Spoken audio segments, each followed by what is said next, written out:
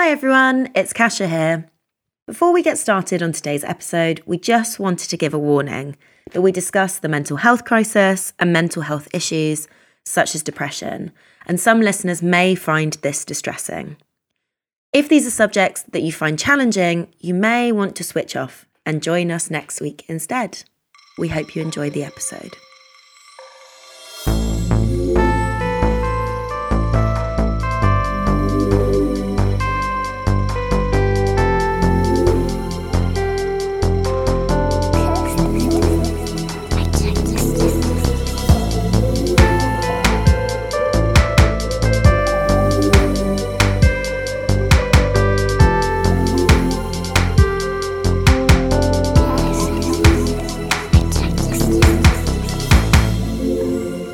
Hello and welcome to another episode of Cursed Objects. My name's Dan Hancocks. And I'm Dr. Kasia T. And today we are going to be entertaining you with a conversation about some very strange postcards which I bought just before Christmas. They are Labour self-care, colouring in, promotional fundraising postcards, which is not snappy, I appreciate.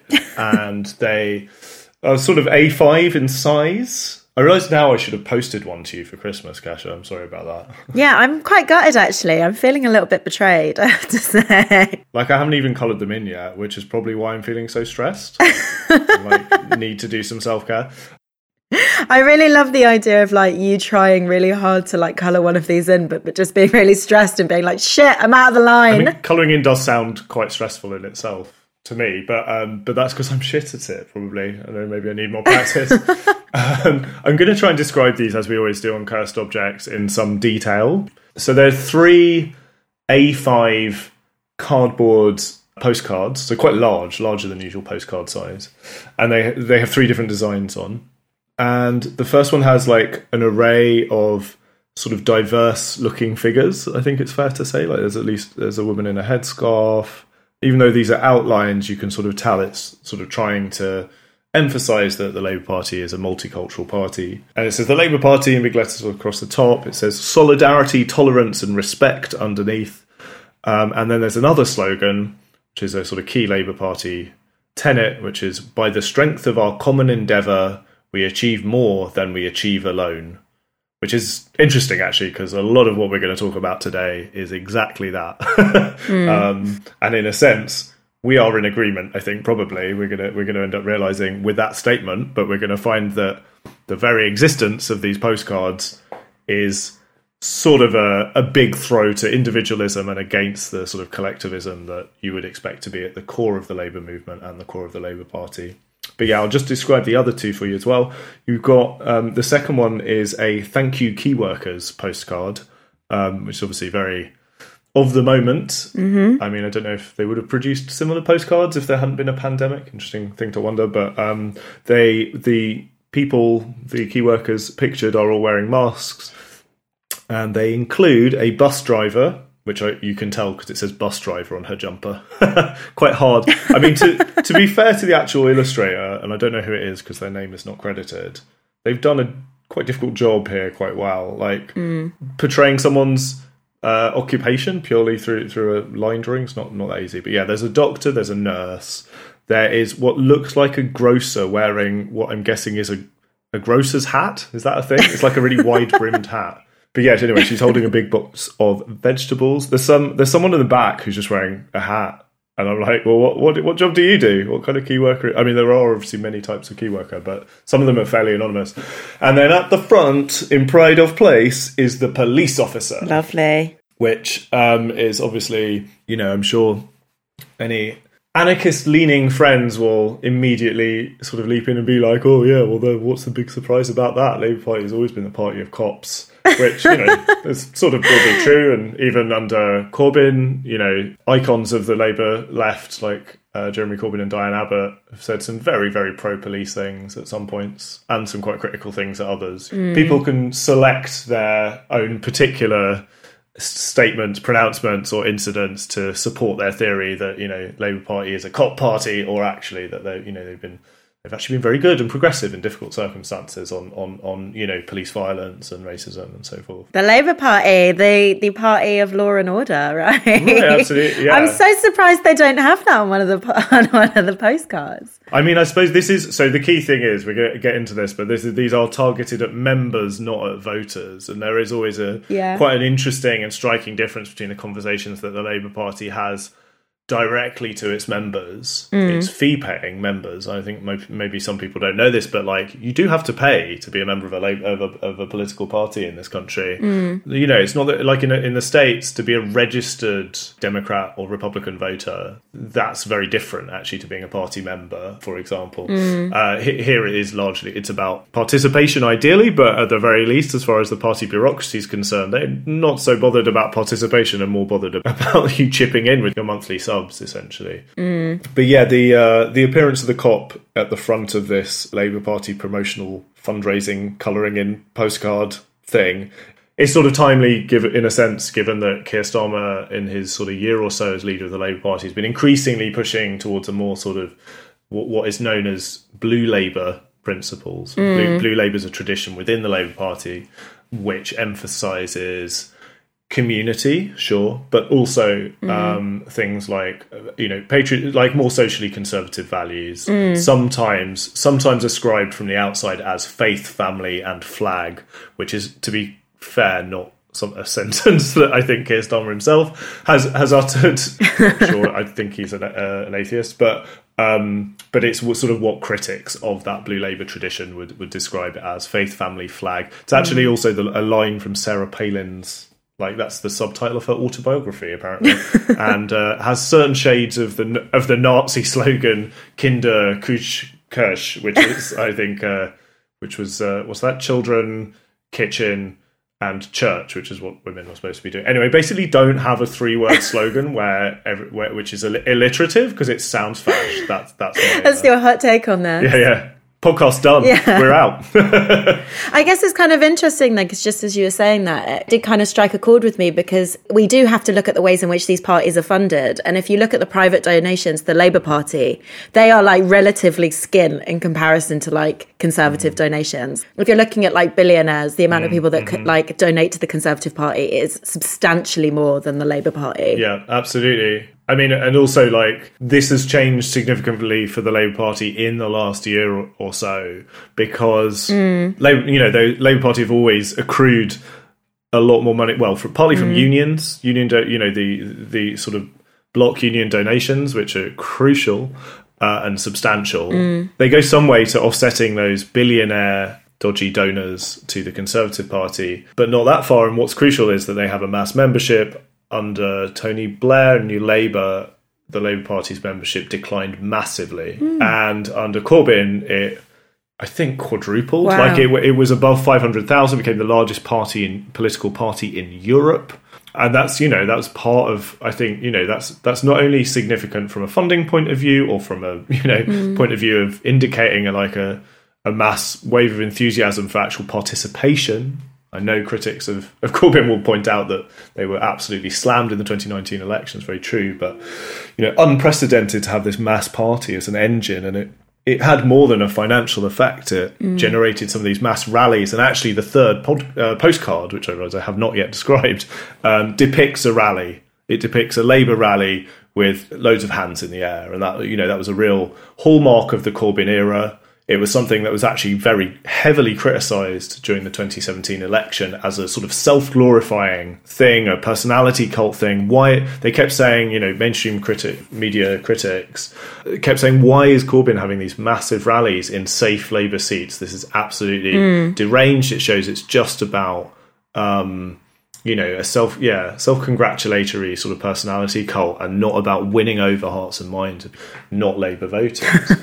Now, there's a very strong case that that's absolute bollocks, that actually it was a genius strategy, and that because having these huge rallies in front of like 10,000 people in a safe Labour seat in Liverpool, say, or Manchester, these rallies were big enough events. Sure, so they were only attended by the faithful, probably, but those faithful go back to their homes and tell people about what a great event it was. They're motivational. They help get that mass membership working and energize them to go out and knock on doors. That's one thing. The second thing is they were reported on the regional news. And this is something that like London-based media people did not think about.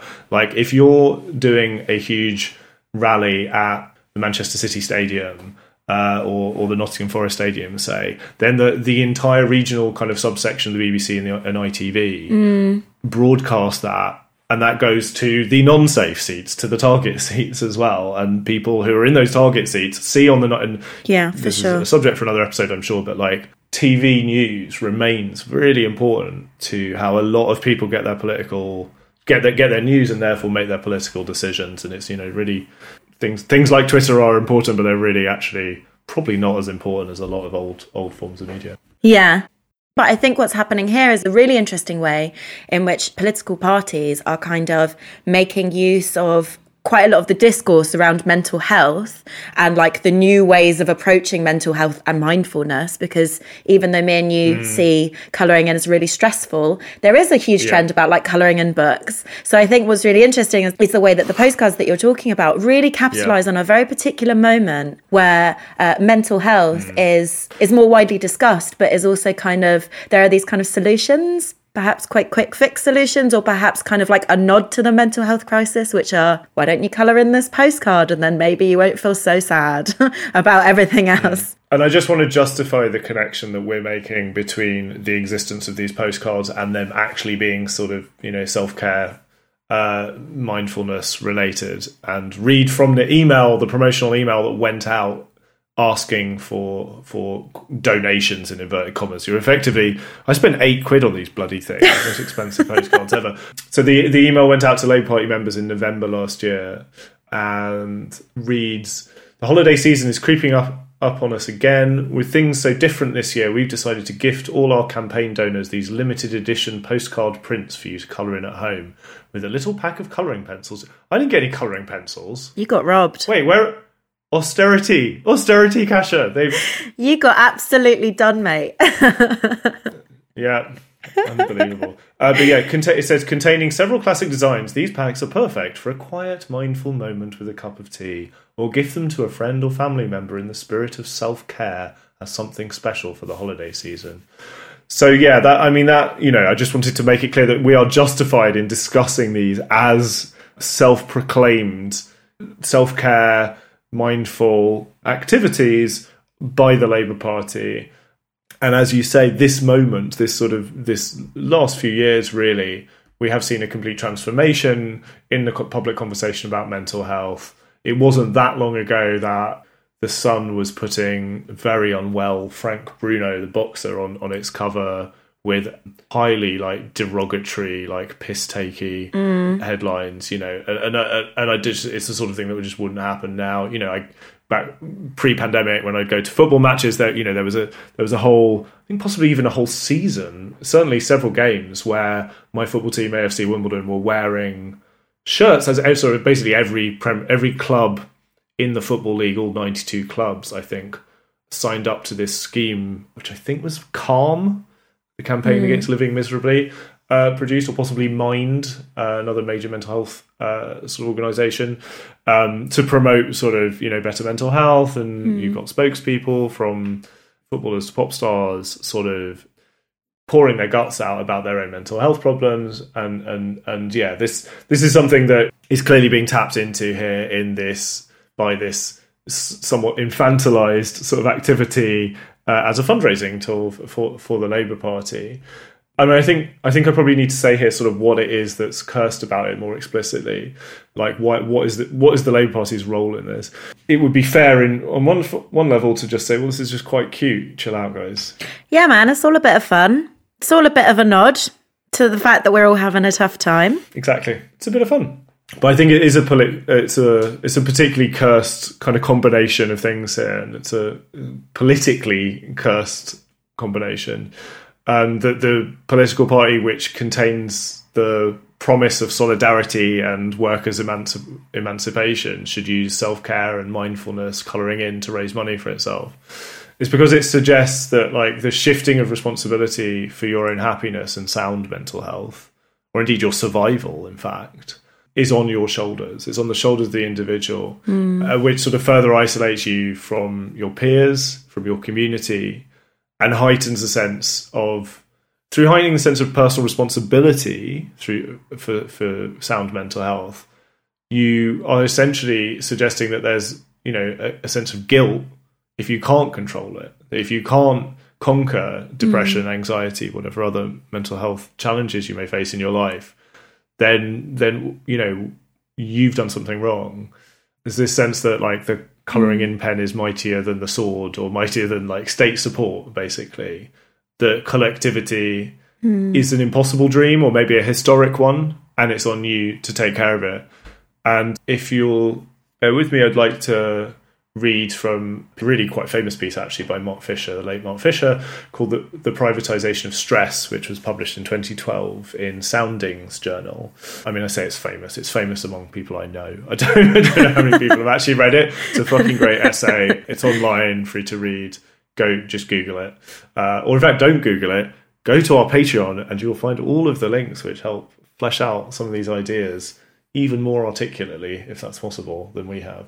So I'm just going to read a bit from a section called Public Renewal or Private Cure? Mark Fisher writes, "The privatisation of stress is a perfect capture system, elegant in its brutal efficiency.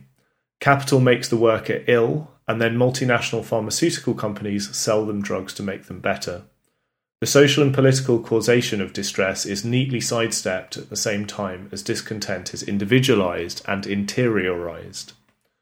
Dan Hind has argued that the focus on serotonin deficiency as a supposed cause of depression obfuscates some of the social roots of unhappiness, such as competitive individualism and income inequality.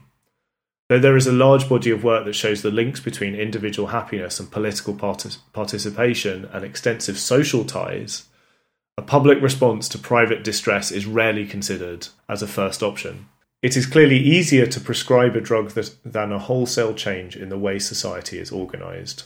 Instead," Mark Fisher writes, "we have via medication and inward-looking forms of therapy a, quote, self-help doctrine that individuals can become masters of their own destiny. The radical therapist David Smale gives the immensely suggestive name magical voluntarism." I love this phrase, by the way, magical voluntarism. I've written about it myself before with regards to being self-employed. You know, that hustle, that grind, you know. So, sorry, I'll return to the text. Radical therapist David Smale gives the immensely suggestive name magical voluntarism to the view that, quote, "with the expert help of your therapist or counsellor, you can change the world you are in the last analysis responsible for, so that it no longer causes you distress." The propagation of magical voluntarism has been crucial to the success of neoliberalism.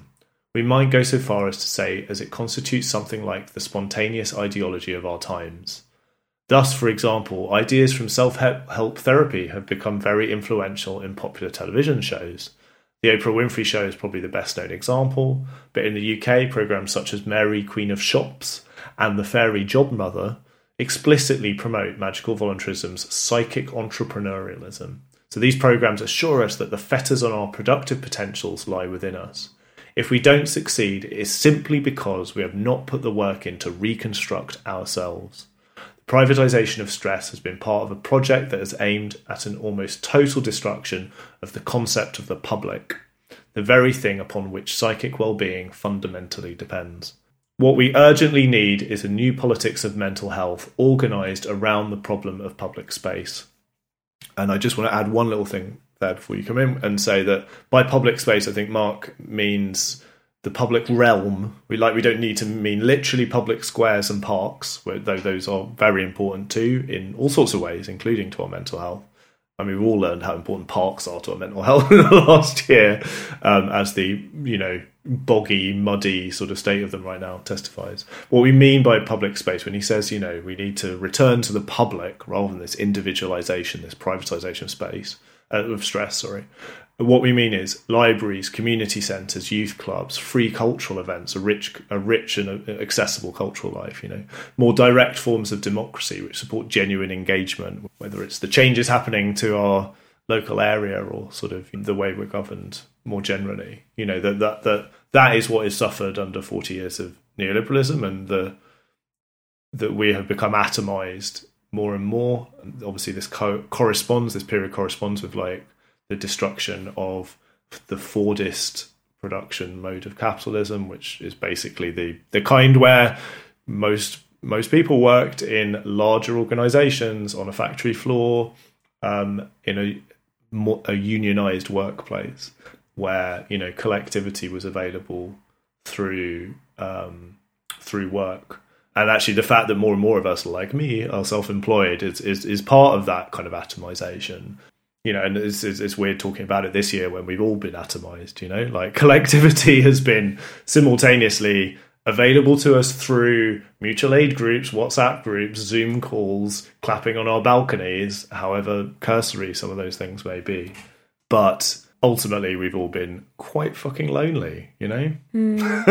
I think the thing that's so interesting about that, there are so many things, but one of them is the ways that he's kind of getting at the idea that, like, and this is something that has happened to me, and I think would have happened to so many of our listeners. Like, you work for a company or an organization or a university, and you're like, I'm feeling sad, I'm feeling depressed. And they're like, have you tried a meditation app? Have you tried coloring in a book? I hear they're really good. You can get them on Amazon. Yep. You know, and rather than like critically looking at mental health provisions because they are expensive and they take a lot of time, or rather than looking at the structures by which so many people are so depressed and sad, it's just like, how about rather than everybody coming together to realize why they're so sad, which is often like precarious job markets and like lack of support and lack of housing, instead of looking at that stuff, download a meditation app. Like, it's like, or have you tried yoga? And it's just like, I think that's just such a striking thing about what he's saying. And I think one of the things that like really jumps out at me is this kind of idea of the neoliberal. And I think that neoliberalism is one of those things that is really frustrating in a way. I find it really frustrating because I have this like one friend, and whenever I talk to them about neoliberalism, they're like, well, you know, can you define neoliberalism? Like, what do you mean? And recently, whenever they say it, I'm just like, I'm sorry, but I'm not actually doing this work for you anymore. Like, yeah, how many times have they asked you? Like, honestly, like quite a few times. And I'm like, I'm not going to have this conversation with you anymore. To be fair to your friend, there are a number of like leading political correspondents for major newspapers and TV stations in this country who wouldn't even ask the question. They'd just be like, lol, that's not a thing. Yeah, you know, it's become such a wearying part of the anti-intellectual sort of discourse we have in this country that basically any polysyllabic word is obviously bollocks. Yeah. It reflects something very grim about the state of our political conversation, that people in really prominent positions, not just your mate, but like people who it's literally their job to explain the political, social, and economic world that we live in, and they're like, oh, sounds a bit academic to me. Yeah. No. And it's so frustrating because it's like something which dominates so many conversations on the left. So it becomes one of these things where it's almost like has turned into a meme where it's like, oh, there's an angry lefty pointing at a rain cloud going, oh, it's because of neoliberalism. Do you know what I mean? And that's just not what's happening here. It's such a pervasive, I think, like political and ideological model. So just like really briefly for anyone who's like, I wonder how we interrogate or how we think about neoliberalism. Well, in case any listeners are like, oh God, is Kasia going to make me do the work? Well? But she's not. Kasia's going to tell you. I'm going to do the work for you. I mean, I've been thinking about this, and it's quite hard to make it snappy because in a way it's so pervasive. But I think some of the power of neoliberalism lies in the fact that it doesn't make itself quite clear. It's so pervasive. It kind of it has traces in so many different things. Well, it's almost like it's too big. Yeah. Like it blots out the sun because it's hegemonic, because it's in everything. It's actually harder to explain. Exactly. So I think we can kind of think of it as an economic kind of driven ideology based on deregulation of capital markets and a reduction in like state intervention. So that basically means that it's a market that is driven towards competition. It is a market driven towards the fact that like there are no caps on markets in terms of what things can be traded and how, but also that there is a reduction in like the states. So the state basically wants to have less control over things like the NHS. It wants to sell them off privately. But I think one of the things that's like really crucial about it is that it's so much more than just economics. It's something that infiltrates and like permeates into like absolutely every part of our life. So as the Guardian columnist George Monbiot noted, neoliberalism redefines citizens as consumers whose democratic choices are best exercised by buying and selling, a process that rewards merits and punishes inefficiency. It maintains that the market delivers benefits that could never be achieved by planning. Attempts to limit competition are treated as inimical to liberty. Tax and regulation should be minimalised. Public services should be privatised. The organisation of labour and collective bargaining by trade unions are portrayed as market distortions that impede the formation of a natural hierarchy of winners and losers. Inequality is recast as virtuous, a reward for utility and a generator of wealth which trickles down to enrich everyone. Efforts to create a more equal society are both counterproductive and morally corrosive. The market ensures that everybody gets what they deserve. So just kind of reading that, I think it's like really clear and how that relates to mental health. And what you were saying is that it becomes one of these things that, oh, you're sad, you're depressed, it's on you. Yeah. That's your fault. That's your fault that you're not virtuous. It's not the fault. It's your fault that you haven't downloaded the meditation app. It's your fault that you haven't bought enough colouring books. And it's always rotating around the idea of consumerism, of buying and selling, essentially. Yeah. So like, buy this, it will make you happier. Consumer rather than citizen. Yes. Like there's a new, it sometimes like, you might encounter, if you're sort of delving into sort of the podcasts and kinds of articles that we recommend, references to the neoliberal subject or neoliberal subjectivity. And what that means is the individual person under neoliberalism is essentially changing. Like we are different people to the people that we used to be as individuals because of the political economy, because of the political culture and the economic culture around us. And that culture is neoliberalism, and the neoliberal subject is one that is more atomized than ever and is indeed told to... And indeed, like, reports, it's hard to measure these things over time as far as I understand it, but like, the reporting of things like anxiety and depression has skyrocketed. The number of people on antidepressants has doubled between 2008 and 2018, and these are all complex issues, and I don't want to pretend they're not. And apparently, part of the reason that the number of antidepressants prescribed soar, because that's insane, like doubling in 10 years. Part of the reason for that may be to do with prescribing orthodoxies changing, and that the like new reports kind of suggesting that keeping on people on SSRIs for longer is actually more effective. So let's not pretend these things are simple, but the broad trends are clearly that that far from bringing us individual freedom and happiness, all of the trends have have led towards as Mark Fisher put it, the interiorization, like the internalization of the economic inequalities, the precarity of the private rented market, the precarity of the job market, the landing of young people with debt from the moment that they begin a degree, if they choose to do that. And the fact that you have a generation of young people, young adults, and indeed those younger than them, Gen Z people, who are likely to be worse off than their parents for the first time in history. Like that is a staggering thing, and it's something that neoliberal culture that sort of gives the lie to that sort of dream of what neoliberalism ought to be doing according to its own rhetoric, as described by George Monbiot there. Yes. When we put our faith in the market, however we kind of conceptualize that, so like parts of the private sector, when we put our faith in it, basically that sector has two aims, right? Make money and show growth. And we are building castles made of absolute sand. We are building castles made of sand when we think that putting our faith in these markets will do anything to help or restore, or even that these are decent ways of governing our society. So as you mentioned, like, we have students that are saddled with debt. We have big banks that are operating like casinos, and that led to like the financial crash. And then there's a decision to bail out the banks with no consequences for the millions of like lives, livelihoods, jobs, and homes that were lost globally. And we're told that there's nothing we can do about it. More people are precarious, less people can afford homes.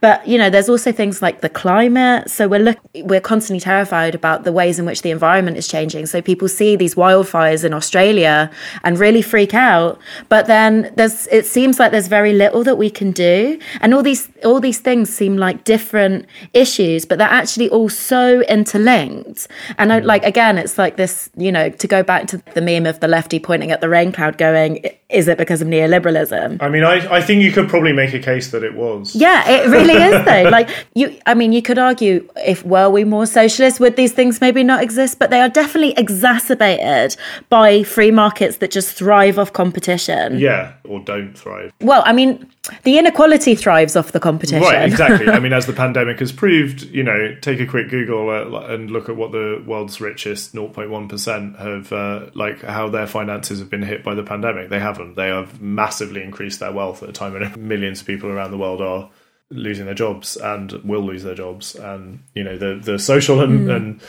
indeed mental health consequences of that are, I mean, God knows what the mental health consequences of the pandemic are going to be, but we are going to need a more robust NHS to deal with them than we currently have by some distance. And actually on that point, I just want to sort of get in ahead of what I could imagine as a possible criticism of some of the links we're making here, in the sense that, is it the Labour Party's fault that mental health funding, that, you know, our mental health services are massively struggling? And they are massively struggling. Like, just to give some data to that, there was a survey in the BBC in 2019, the end of 2019, which found that loads of targets were being missed in terms of patients were getting their first appointment, basically, if they needed a mental health referral, on time. That target was being met. But then they were frequently, 1 in 6 patients were having to wait 3 months, over 3 months before their second appointment, during which time, you know, a number of people attempted suicide, and I'm sure some succeeded.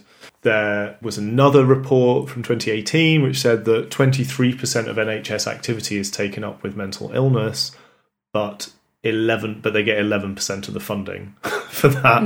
Like, anecdotally, I can also say that friends have had to wait agonizing amounts of time and try and desperately scrabble around for any money that they can find to try and get a private therapist, and often fail to do so because of some of the same political and economic problems that we're talking about before. Hundreds of people around the country with very, very serious crisis level mental health problems are sent outside of their area because the beds are full, like that, like literally hundreds every single year. And, you know, so is this Labour's fault? Well, it's a question that I've sort of long been a bit unsure on, the extent to which the part privatisation of the NHS is just a coalition thing.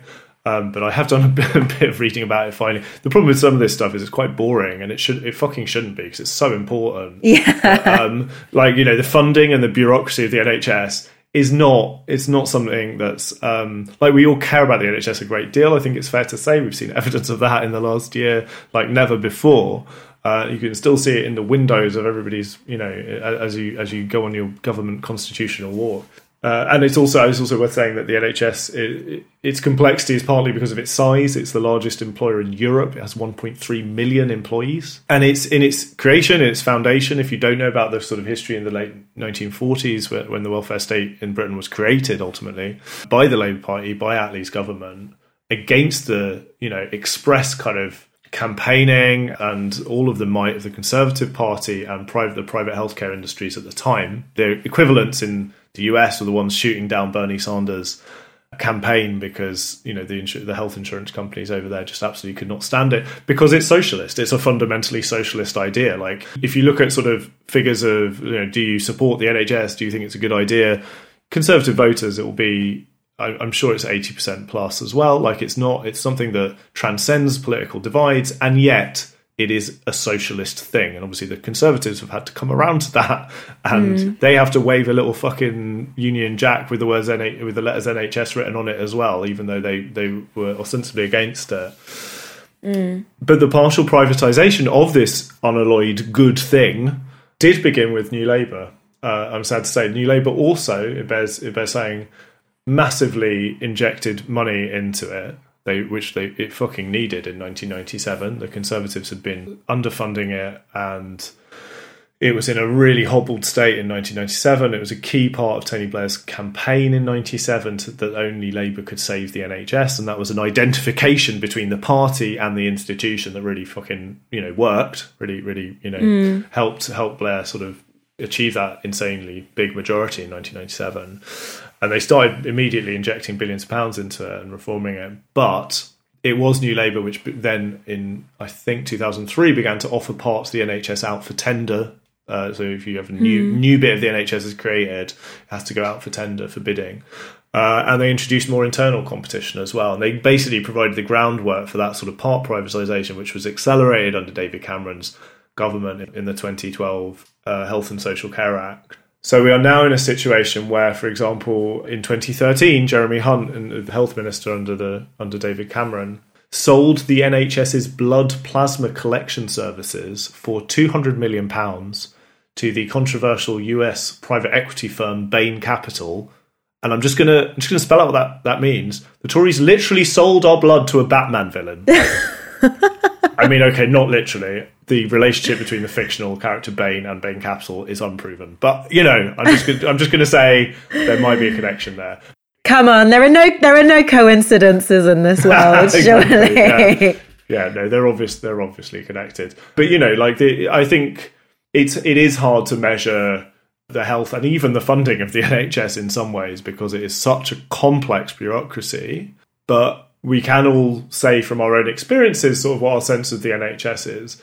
And mine is that wait times, that efficiency, that coherence, and the kind of the ways in which different parts of the NHS talk to one another when you need a referral are definitely worse than they were. Like, I think the GP, my experience of GP surgeries, and I know this is true of some of my friends and family as well, is that, I think it's quite a common thing. This is me projecting over to you, but I think it's quite a common thing to say, I love the NHS, would defend the NHS more than, it's one of the most loved institutions in this country and for a very good reason, but it is a bit fucked. It's, it struggles. And all the people who work in it that you meet are almost uniformly amazing individuals, underpaid and overworked. And they have to deal with the consequences of those cuts and that part privatisation. Yeah. What I would say as well is that what's so frustrating about it is that it's such and I hesitate to use this term, but I think it's quite apt. Ooh. It is a postcode lottery,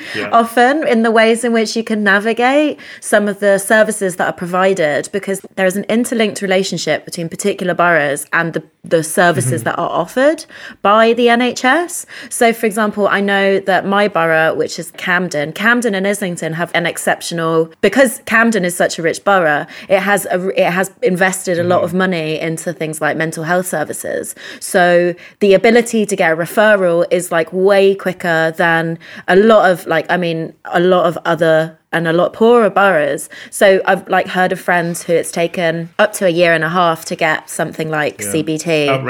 Outrageous. Considering that CBT is so well known about, and within the NHS, it's something that the NHS champions quite a lot, a proactive way to alleviate mental health conditions, or to at least approach mental health conditions. Some people are waiting a year and a half, but in the borough of Camden, you might wait 6 months. But I think one of the things that's so challenging is that you start off on one service, and then they assess what kind of services you might need, and then you move on to another service, and then they assess assess what services you might need. And then they're like, oh no, we can't help you here. Go on to this service. So you end up going around the houses. Endless assessments. Yeah, endless. And it's a little bit like kind of Kafkaesque, you know, because you're like, I've been doing this for so long. I don't know. I would also say that navigating the vast, complex, often not very well joined up bureaucracy that is the NHS, and particularly its mental health stuff, again, like people close to me, the experience has been that being a pushy, confident, university-educated, white middle-class person has has helped my sort of friends like get what they need and deserve, and the treatment that they require eventually. But it's been so dispiriting so often that me and these friends have talked about, like, you come away from it with an experience of like, if I did not have that fucking bullshiness and that confidence and that sort of middle class assertiveness, then you just end up really worrying about what somebody for whom English is a second language and who does not have that high expectation of what the NHS should be doing for you, just give up like sooner, because there are so many points at which you want to give up because you are exasperated with not getting the treatment that you need. And it's not because of bad individuals screwing you over. It's because our healthcare system has been pecked away at, and the phrase "death by 1,000 cuts" sort of seems appropriate here. And actually, in to tie this stuff back into self-care and sort of colouring in and mindfulness apps and so forth, I think some of our listeners may remember this, although it's a Matt Hancock of a different time. But in November 2018, there was a bit of a mini sort of scandal and discussion around what's called social prescribing. So instead of medication or therapy, or in addition to it, perhaps, so that's sort of the issue. Matt Hancock said, so the BBC headline in this November 2018 article was, GPs should prescribe concerts and mixtapes. And the story reads, yeah, that's right. I mean, you haven't heard my mixtapes, or indeed Matt Hancock's, which I believe are packed with skeptitude. I'm just going to read a bit from the article for us here. Doctors should prescribe song playlists as well as medication, the health secretary has said. Patients with mental health conditions could be given dancing and music classes under new social prescribing plans. Matt Hancock has criticised the reliance of treating long-term illnesses with drugs and said culture therapy could save the NHS money. Oh, God. There's a fucking lot to unpack there. But before we do, because, like, the response to that is not, no, give everybody drugs all the time. There are valid critiques of medicalisation of some sort of health conditions. But anyway, let me move on and just quickly quote what the chief executive of Mind, the aforementioned mental health charity, said. He said, local services have been subject to substantial cuts over the past decade. This prevention strategy must be matched with long-term investment. We want to see it becoming a reality and making a real difference to people's everyday lives. Mr. Farmer also said it was important that social prescribing isn't seen as a replacement for other treatments.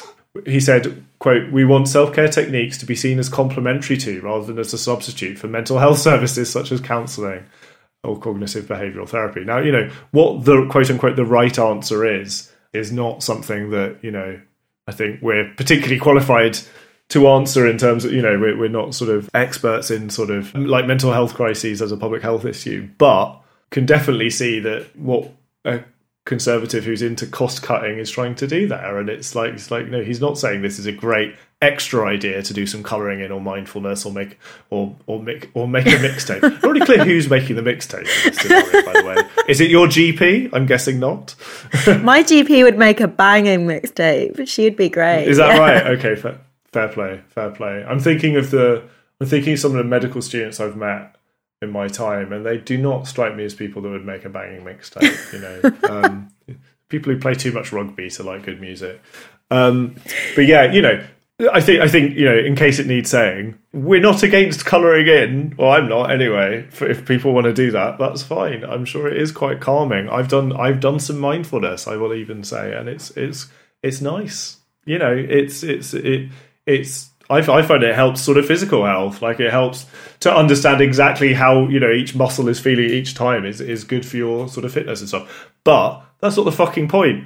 But the thing is, you're not against colouring, just as you're not against puzzles, and you're not against watching the same TV show. I am against puzzles. The same like, I think we have mentioned this on another podcast episode, where, I was kind of telling you that I didn't realise why I watched the same series over and over again, or why I watch the same episodes of Poirot, even though I've seen them before and there's no surprises, or just watch Poirot in general because there's no surprises. Yeah. And it's because the act of watching something like that is really good for alleviating anxiety in those moments. So, if you're feeling a little bit anxious, you just stick on The Sopranos, or you stick on whatever.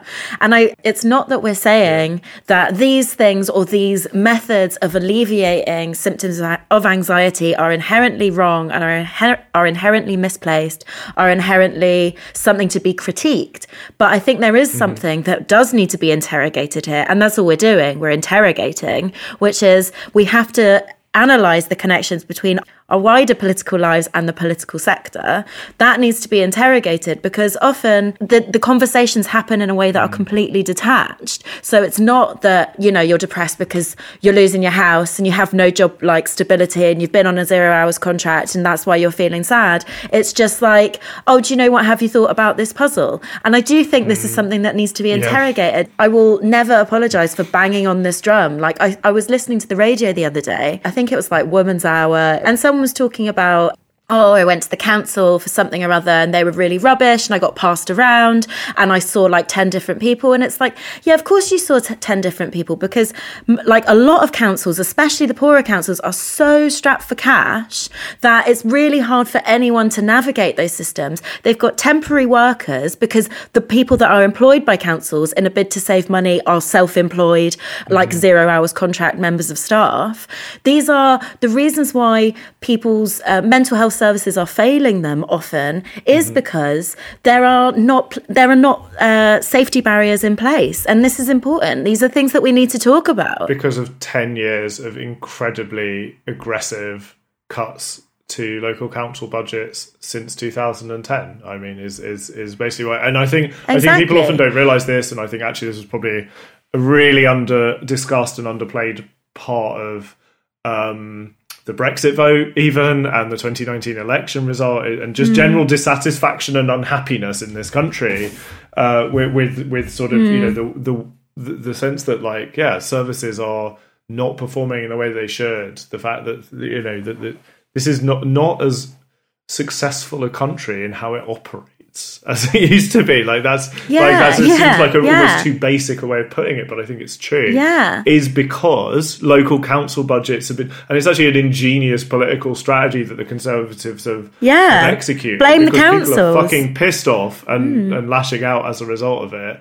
And becoming more atomised and hating their neighbours more. It's because things are functioning properly. Things are functioning properly because the local council, which is often a Labour council, and those cuts did go disproportionately to Labour councils as well, which means that there's a real association there for a lot of people with the Labour Party, and the bins haven't been collected on time. The after-school programme that my kids went to, the local youth club shut down, the fact that you can't use the parks in the summer because there's some obnoxious rock festival going on that costs 60 quid to get into and everyone's pissing in my front garden.